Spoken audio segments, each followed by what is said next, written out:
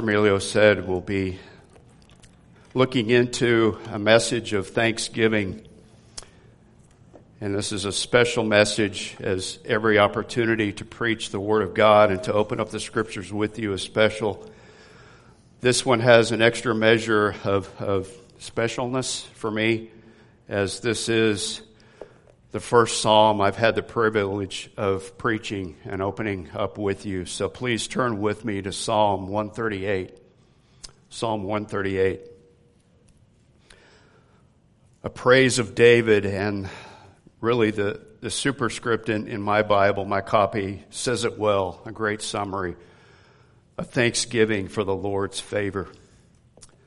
So read with me Psalm 138. And the voice of the Lord says to us today, I will give you thanks with all my heart. I will sing praises to you before the gods. I will bow down toward your holy temple and give thanks to your name for your loving kindness and your truth. For you have magnified your word according to all your name.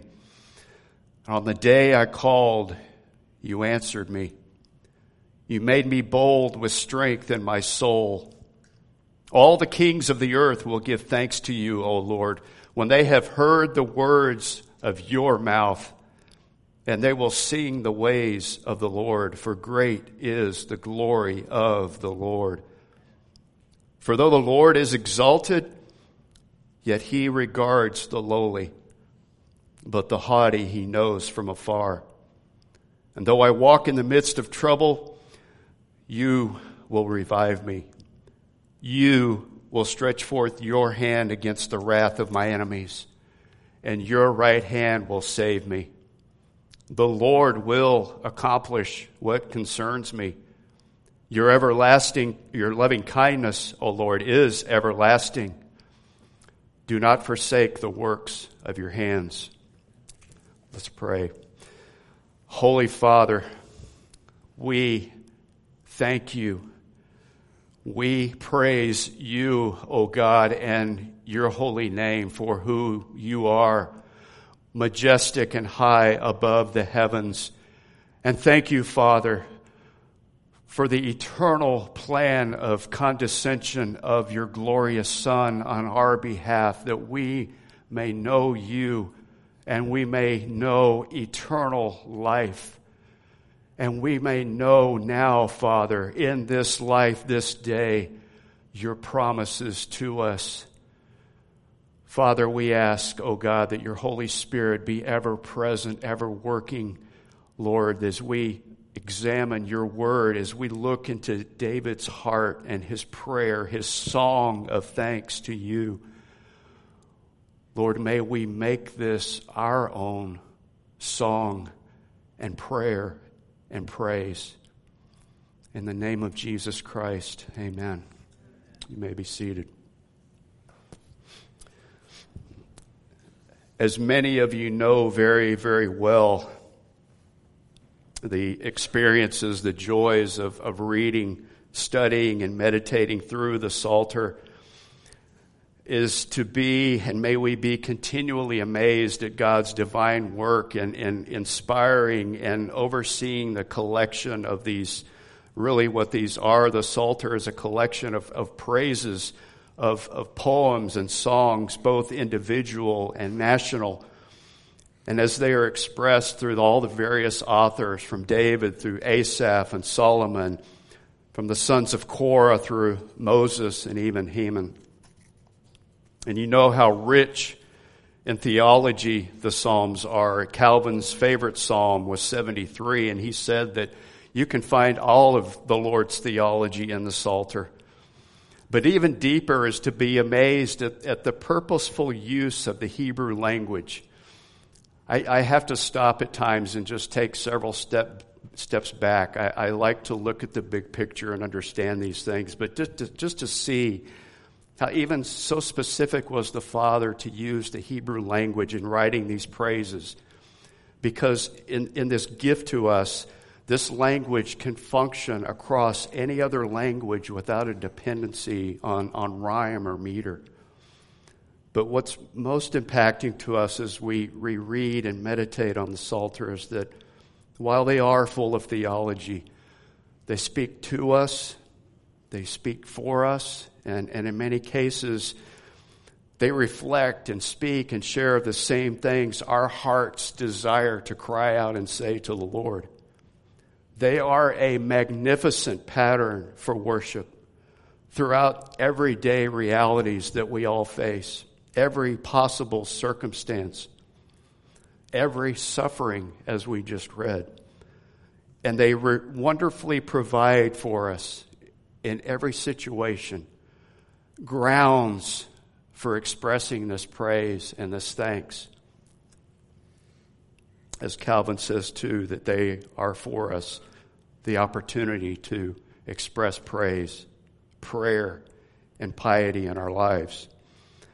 And this particular psalm, Psalm 138 before us, is the first of the last 8 psalms in Book 5 that belong to David particularly. And in these 8 psalms are his prayer, his song, his praise of thanksgiving that come directly from his heart, from his life, and from his hand for us.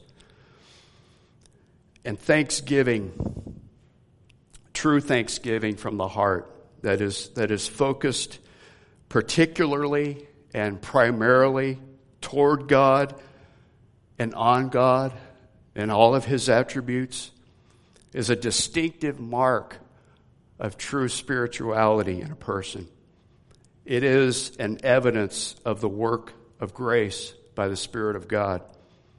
Giving thanks to the Lord through praise, through prayer is the evidence of the Lord God himself actually being at work in your life. True thanksgiving goes beyond mere lip service.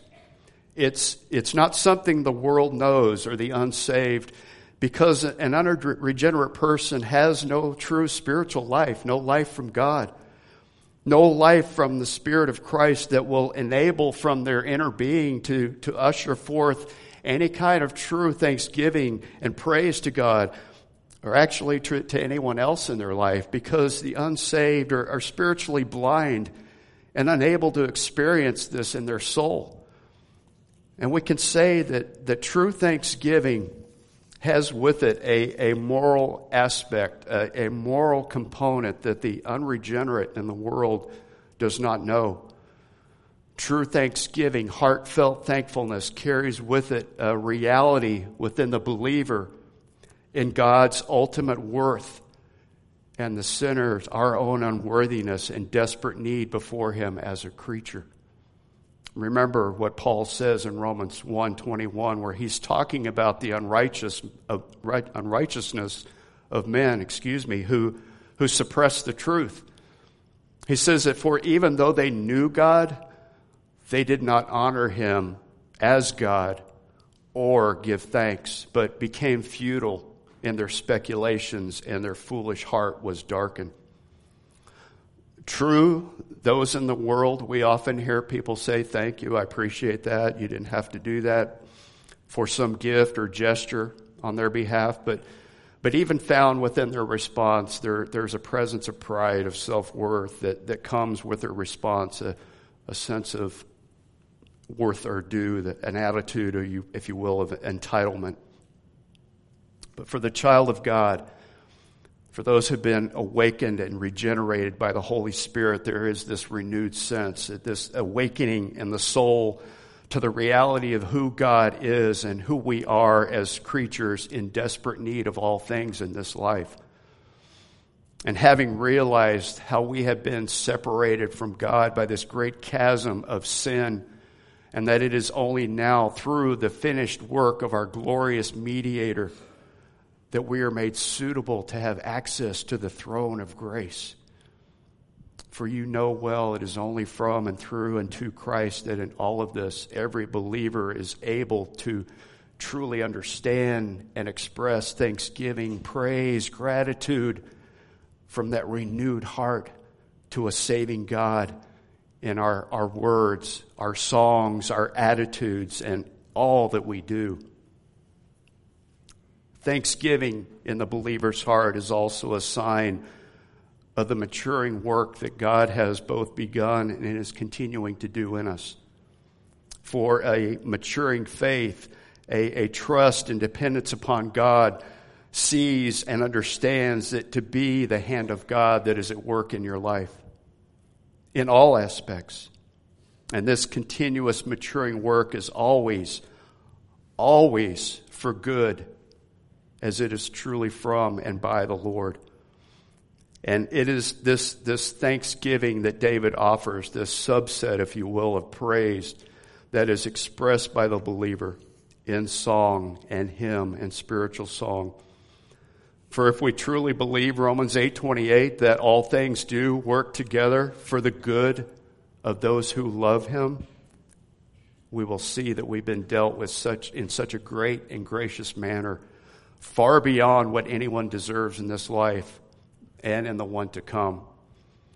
For we all deserve the payment due for our own sin, the wages, the payment due, that of death and hell and eternal separation from God and eternal torment and guilt. Now, as I said, this particular psalm is one of many in the Psalter that I pray would move us today as a body, as it has in my heart and soul, to unashamedly express our thanks to God with whole hearts, to praise him for his deliverance, because we now live this side of the cross. After the incarnation, after the crucifixion, after the death, the resurrection, and the ascension of Christ, in the age and reign of Christ through the Holy Spirit, we have a huge privilege here, because we have read in the full canon of Scripture a clearer revelation of God's delivering power that even David himself did not yet know or see, and he did not understand in his time. David was able to look back at the Exodus of Israel, the testimony of the deliverance of Israel. He knew of the anointing by the prophet Samuel, and to the favor God had shown him in calling him, and with the glorious promises of God's covenant to him and to the kingdom God was establishing in and through him. As we read in 2 Samuel 7, where God says, I took you from the pasture, from following the sheep, to be ruler over my people. However, David could not look back on the things that you and I can see in Scripture, that God has done and experienced the reality of Christ's work. But when we read this psalm and we hear the voice of David's heart, of one who was all in for God, and gives his whole heart in thanks and praise to God, can we, in this day and age of the revelation that we've been given, let David outpraise and outthank us? Consider, and may we know that this can and will mortify our complaining, our mumbling, our whining, our grumbling, and even those risings to self-pity and selfishness. For as I said, remember, the mark of maturity and growth in the believer by the grace of Christ is seen in an ever-growing heart manifesting thanks and gratitude and praise to God. This is the central theme of what David is publicly expressing from his own heart in Psalm 138. And realize, too, David is not living a life of ease and comfort. He has suffered. It is not a simple time. It's a time of testing for him, a time of great difficulty. But he shows forth great maturity of heart in these 8 powerful verses. And I want to look at these 8 verses in 3 headings, and it's wonderful that Scripture has already created and provided the outline for us here. But in these 3 parts, the first being David's commitment to thanksgiving in verses 1 to 3. We're going to look at his personal commitment to give thanks. Part 2 is the community of thanksgiving, verses 4 to 6. Going from an individual thanks to an international thanks, if you will. And the third heading is a confidence through thanksgiving, verses 7 to 8. David's ongoing confidence in God's will. And now as we look at this passage, and in particular these first 3 verses of David's commitment to expressing and really living his thanksgiving to God, I pray, as I have been, Lord, that you would use this word and to work upon our hearts and souls to encourage us to be a more grateful and thankful people. For it is God himself that is at work in our lives. And in doing so, I offer to you, I challenge you, let us make this a first-person psalm for ourselves. Because just as David does here, he begins with, I will. There is an emphatic meaning in this. I will give you thanks with all my heart. This should be our personal prayer to God, to offer thanks, to sing praises to him. For it's not enough for us just to read and understand that, yes, David is going through a tough time. He's giving thanks and praise to God. No, the intent is for each one of us to enter into this as well and make this our own, make this our commitment, our intent of heart and lives to give thanks to God, to offer a sacrifice of praise, if you will, for what he has done on our behalf through Christ. And the reason is in David's words, his commitment to God, very specific words that he uses in the first 2 verses. And he starts it again with a powerful intention of, I will. And the thrust of this, the meaning behind this is David is saying that he intends that no matter what, I will give you thanks. I will sing praises to you, Lord. I will bow down. Because David's driven by something much deeper than just his emotions, even though they are involved and they are good, but it is much deeper. It is a volition of his will. It is from the depth of his soul. And while David doesn't specifically mention or use the Lord's name here, David is so consumed and united in his heart and purposefully given thanks to the Lord as one who is so close, aware of his desperate need, and God is so dear to his heart. We know this very familiar prayer in Psalm 86:11, again, where he sets the intention of his will, but he also considers the condition of his heart. You know this verse, Psalm 86:11, teach me your way, O Lord. I will walk in your truth. Unite my heart to fear your name. And David has learned that to fear God is both the beginning, it is the growth, it is the maturity of wisdom in both knowing God and worshiping him. And just as his heart must be united to fear and know God, so must our hearts be united to give proper worship, proper fear, proper thanks to God. Our hearts cannot be divided toward God. We cannot serve 2 masters. So with all of his heart, he commits to thanksgiving, giving thanks to the Lord, not mumbling, but fervently, as we should, as we worship the Lord, even in the midst of trying and afflicting times, as he was with enemies from within and outside his own family. We see this down just in the same psalm here, verse 7. Though I walk in the midst of trouble, he's in the very midst of it.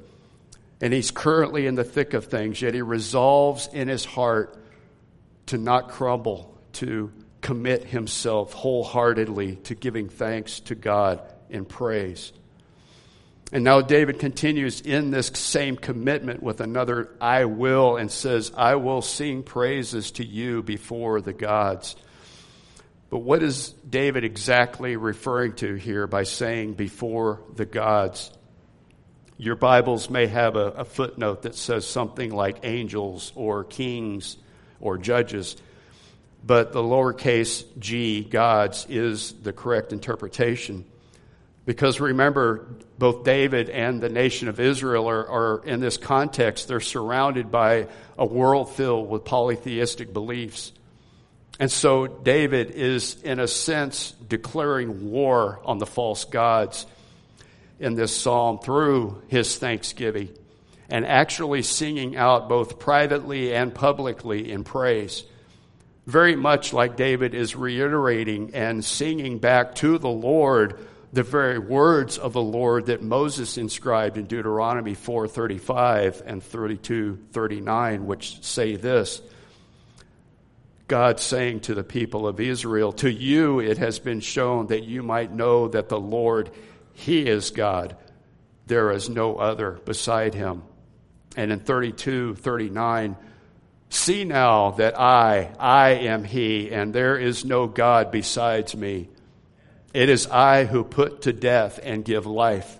I have wounded, and it is I who heal, and there is no one who can deliver from my hand." It is the same for Shadrach, Meshach, and Abednego refusing to bow down to the golden image of Nebuchadnezzar. Or even in our day, for a believer to stand up in a Muslim nation and say and declare, "I will praise you, the Holy One, the true God and Father of our Lord Jesus Christ, and not this false God, Allah."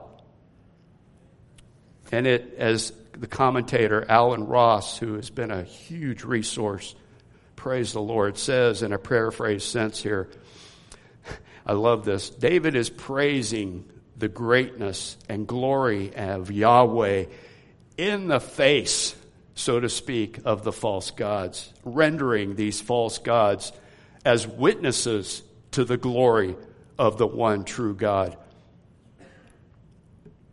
Let's bring this home. Do we share in this same wholehearted thanks and praise to the one true God over all other potential false gods offered to us in the world today? Is it a choice of our will that we can say to the Lord God, "You alone are better," than say the God of pornography, the God of drunkenness, that regardless of anyone else's suggestions and attempts to lead you into false perceptions, that this is what really will bring you true satisfaction?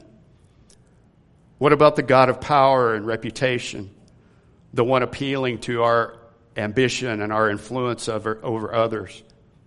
Are we really able to say, "Lord, you alone are truly better than any power or reputation that this world or any company or any position or salary can offer me"? And we can fill in the blank with 1,000 other false gods or idols in this world just vying for our worship and our surrender. Or can we honestly and humbly say, in the very presence of these other gods, "You alone, Lord, I praise you before these gods. There is no one I delight in more. There is no one I enjoy more, no one I love more, no one I treasure more. No one offers the true satisfaction that you do." Is this the attitude of our hearts? Now, we've not only seen the commitment and exuberance of David's thanksgiving and praise, both in his private and public singing, but now we look even deeper into the posture and the attitude of David's own heart with a third, "I will bow down toward your holy temple and give thanks to your name for your loving kindness and truth." Our thanks to God in the reality of our utter dependence upon Him must be done with an inward heart posture of being bowed down with humility and reverence in our heart toward God. The posture of our very soul must be clothed with humility to give thanks to God. Could this be the very reason we do not offer more thanks and praise to God, because we have not humbled ourselves enough before God? David knew this well. He knew this very well. Remember what he prayed after the sin of adultery and murder was exposed by Nathan the prophet. "A broken and contrite heart, O God, you will not despise." David's thanksgiving and praise could only be offered in humility and lowliness of heart.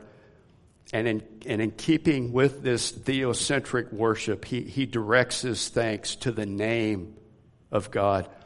David's thanks to God was riveted upon the name of God. And so we must remember that the name of God himself describes the totality of who God is. It is the revelation of himself, and it represents his personhood, his attributes, his character, all the being of all that he is. And see how intensely personal David is addressing his thanks to God. He's saying, I'll give you thanks to you for who you are. Just how theocentric this is in his heart. And he sets and directs all of his thanks and praise to the name of God for what he describes next as he defines the reason for his thanks. Two specific attributes of God are brought forth for thanks and remembrance of what God has done on his behalf and on ours. He continues there in verse 2, and give thanks to your name for your loving kindness and your truth. It is the eternal covenant love of God and his faithfulness. These two glorious attributes are often joined together and translated different ways through the Psalter. Grace and truth, loving kindness and faithfulness. And you're very familiar with this word, loving kindness, but in reality, this truth should melt our hearts and cause us to break out singing the Hallelujah chorus every time we walk out these doors. It is the Hebrew word hesed, which means God's loyal love. God is so committed to you, unconditional in his love toward you, and unfailing in his love toward you. It is an unending love toward you. Look at verse 8. Your loving kindness, O Lord, is everlasting. Now, through eternity, never diminishing, never wavering, never improved upon, never refocused on some other object, but directed to you right now. It is a perfect love for us that is through his Son, Jesus Christ. And as with David, there is nothing that would cause the Lord to rescind his love toward him or toward us. Again, look to the New Testament, Paul's glorious exhortation. Very familiar passage. Romans 8, 38 and 39. Just as David, for I am convinced. Are we convinced? That neither death, nor life, nor angels, nor principalities, nor things present, nor things to come, nor powers, nor height, nor depth, nor any created thing will be able to separate us from the love of God, which is in Christ Jesus our Lord. Just reflect again, too, on a moment back in the Psalms, Psalm 40, verse 11. You, O Lord, will not withhold your compassion from me. Your loving kindness and your truth will continually preserve me. Amen. We have every possible reason to thank and praise God fervently for his extraordinary love for us. And secondarily in this verse is the reality of his glorious truth. Everything that God communicates to us, everything that he conveys to us through the Scriptures, it bears witness with reality. It will not in any way deviate from the way things really are. God will never misrepresent himself, the future, any of his works, or his word. We know this in John 17:17. Sanctify them in the truth, for your word is truth.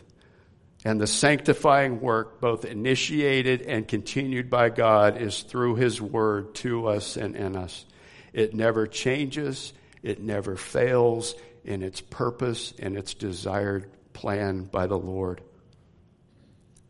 Now, what David is reflecting on here as he focuses in on these attributes, and by saying in the last part of verse 2, for you have magnified your word according to all your name, is just how God demonstrated his love to David at all times and in every situation. God has truly kept his word, his promise, his written word.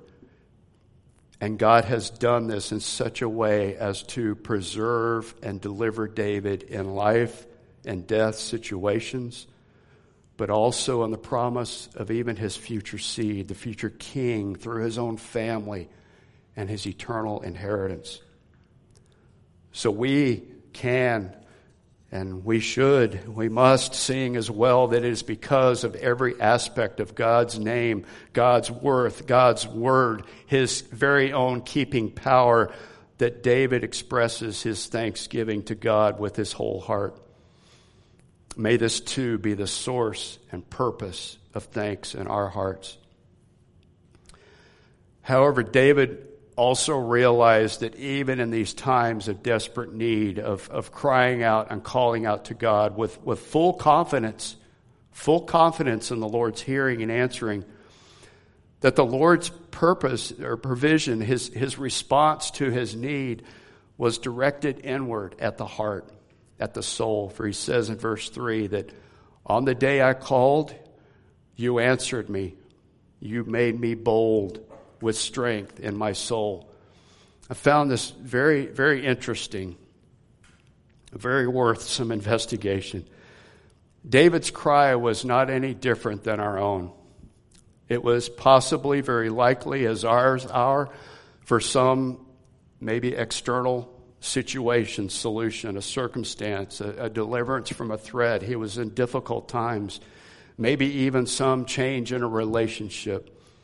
But what the Lord sees, what he looks upon, is the heart, and he knows perfectly what is needed: a strengthening of soul, an inward transforming perseverance that results in glorious thanks. It's an overflow of thanks and praise for seeing the Lord's hand at work in the very midst of the circumstance, in the very midst of the flames of the furnace. For the Lord is truly always available to hear the cry and the plead of the righteous. But he does not always answer our prayers in the way that we pray them or ask them. We sang this. Pastor Emilio read from 2 Corinthians. But he will answer them better than we prayed them, according to his infinite wisdom.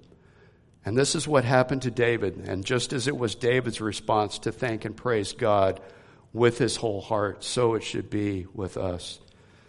So please hear this. Please do not be discouraged when it seems that God is not hearing. He's not responding in a timely manner or a way that we might expect and hope and dream of.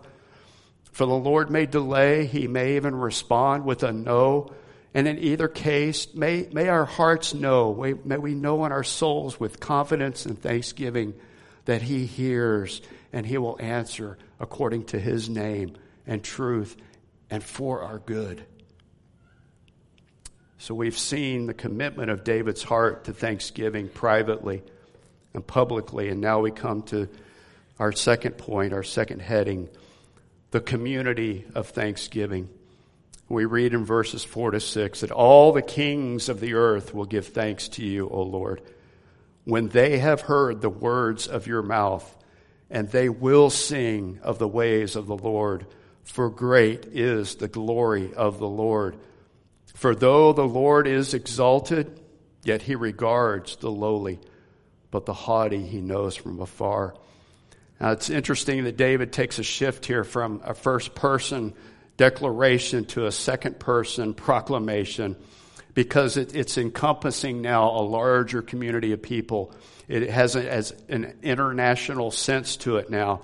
It is an answer to David's prayer with a prophetic view that eventually will happen one day. This Thanksgiving will include all nations, kings, and peoples.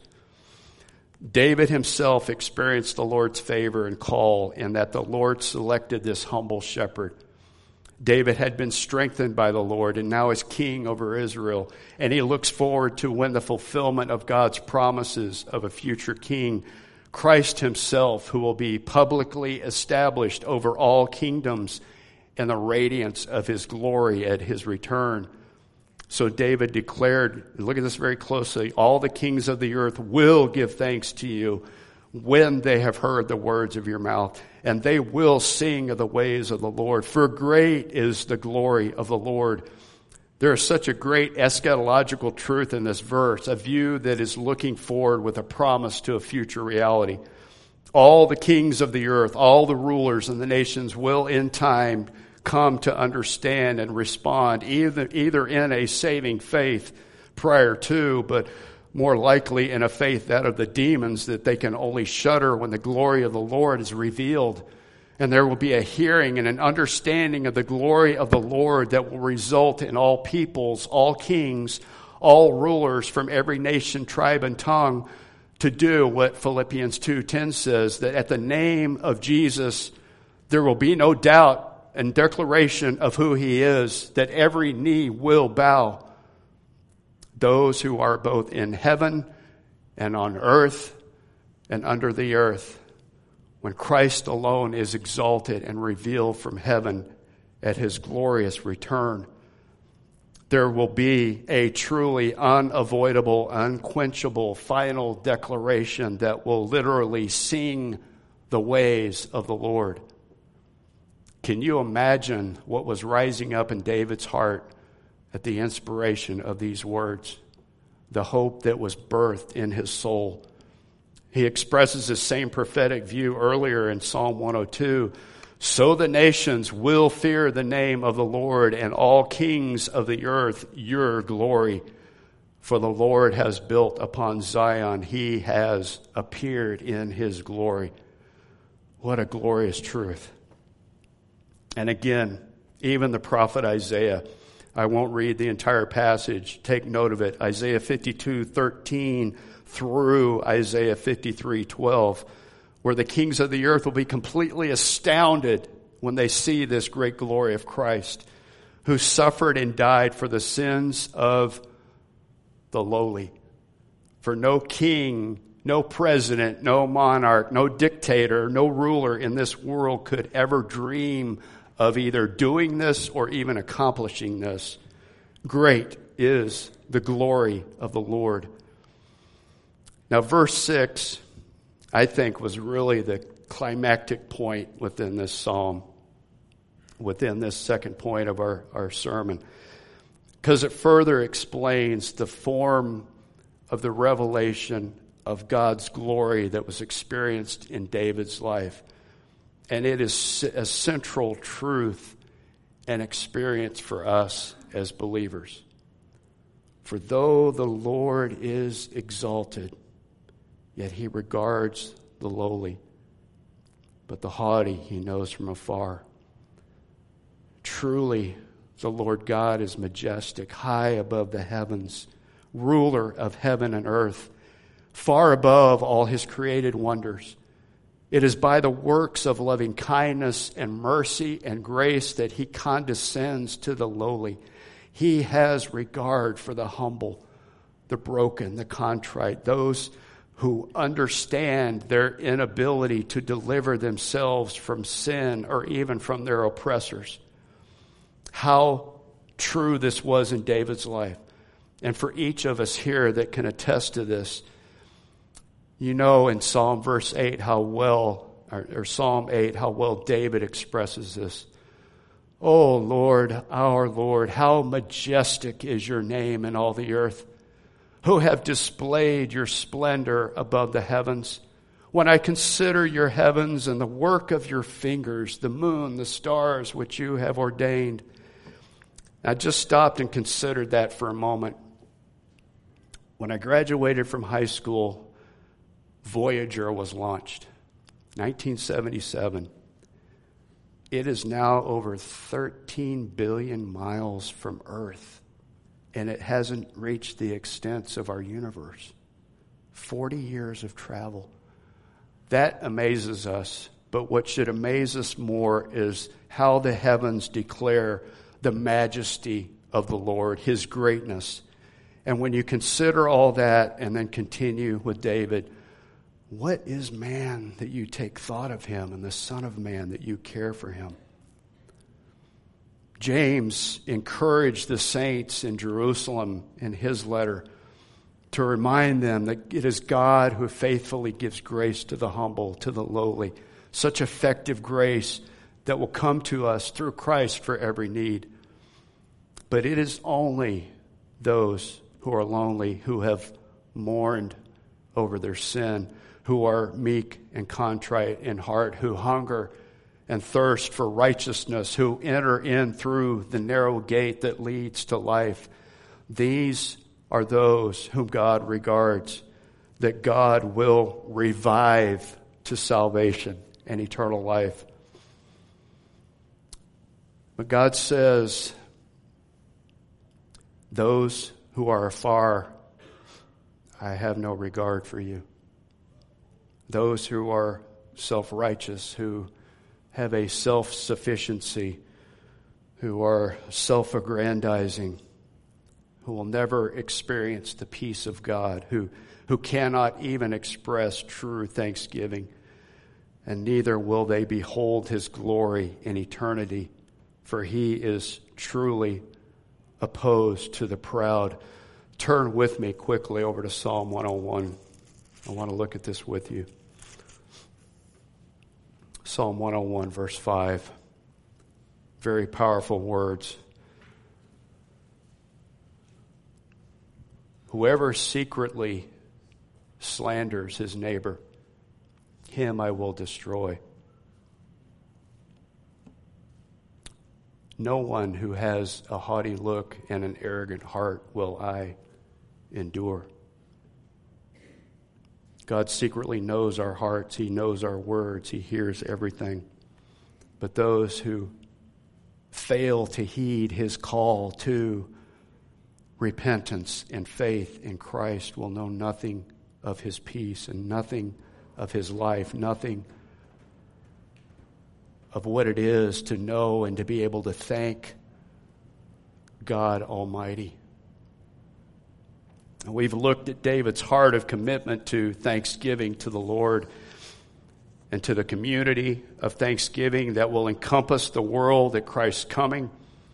How great thanksgiving and praise will be ushered forth in the Lord's glory, and how he condescends to the lowly with saving grace and is so distant from the haughty. And now our third and final point. We see that David returns back to a first person singular here as he exposes his heart even more. But we see here in our third point the confidence through thanksgiving that David has. He expresses such an intense personal appreciation and thanksgiving to God in this final song of prayer as he looks forward in life in expectation and anticipation of what God will do, that though I walk in the midst of trouble, you will revive me. You will stretch forth your hand against the wrath of my enemies, and your right hand will save me. The Lord will accomplish what concerns me. Oh, because your loving kindness, O Lord, is everlasting. Do not forsake the works of your hands. David is not kept from trouble. None of us are promised a life of ease and freedom from trouble. And those who know and follow the Lord will suffer for the sake of Christ, for the name of Christ, because of our belief in Christ. Jesus warned us of this. Peter told us not to be surprised by our fiery ordeals. No one will be exempt, but the difference for David and for us is that these deep theological truths of Scripture are for the daily needs of this life. Whatever these needs are, the Father already knows. And the reality of knowing, being in intimate communion with the true and living God through Jesus Christ, whose name is above every name, whose desire it is to give grace, to give us soul strength, to bring reviving life in the midst of and through affliction, and even with confrontations with enemies, unseen enemies, both within and without, and who has and will condescend his love and power to accomplish everything that concerns our lives in and through Christ will deliver us ultimately in that glorious consummation of his mercy. He will never forsake the works of his hands on our behalf. He is the reason for our hearts to overflow with thanksgiving and gratitude. This is the prayer of David on many occasions and should be our prayer each and every day, each new morning as we come before the Lord, seeking his daily and ever sufficient grace. And may it be our forward-looking prayer, as it was for David, with confident expectation, not presumptive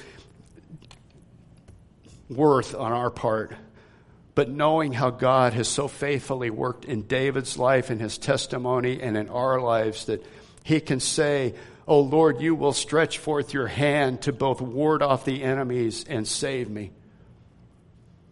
It's because when we lose sight of the abundant blessings of God that have been lavished on us in Christ and all of his goodness that our hearts become cold and indifferent, distracted. We tend to look at ourselves, our obstacles, our afflictions, our inconveniences, our circumstances, whatever, even other men, and then we grow weary. So as a reminder, to stir you up by way of reminder, let us set our minds upon Christ. Let us continue to thank and praise God that he will, and according to his often inscrutable promises, accomplish what he has for each of us, for our families, for our soon-to-be families, for this body, this very church, and for the church universal. For truly his loving kindness is everlasting and is always with us. All that God has begun in us, his work of his hands, may we find rest and trust in knowing that he will not forsake us or ever leave us, that work will continue, that he will walk with us and direct us. He will provide for all of our needs according to his riches in Christ Jesus. How can we not give abundant thanks to a great God like this? Let's pray. Oh, Almighty God, we do give you thanks from our hearts, from the depth of our souls as we consider both your majestic names, your truth, your word, your eternal loving kindness that has been given and shown and poured out upon wretches such as we are. Father, thank you for your mercies. Thank you for this song, this prayer, this praise and thanksgiving of David. I pray, Lord, that we would determine to make this our daily prayer, that we will give you thanks, that we will praise you, that we will bow down before you, Father, and humble ourselves in light of who you are and all that you have done. And Father, may we, as you desire for us to, Lord, to come to you, to seek you out, to seek you earnestly and early, to seek your kingdom and your righteousness, to seek out your holiness, to know the joy and satisfaction of holiness in Christ and to walk in this light. And Father, to be a vocal, living testimony to our glorious God and Savior, Jesus Christ. And Father, we, as David, look forward to an unknown time, but a very real time that will come in our future when you will appear with a final, last trumpet announcing your glorious return, that our knees will bow in thanksgiving and praise and the glorious expectation and the fulfillment of the anticipation within our hearts. Oh, Lord, fill us with that joyful hope that is ours in Christ. Sustain us this day, Lord, with the grace necessary for this day.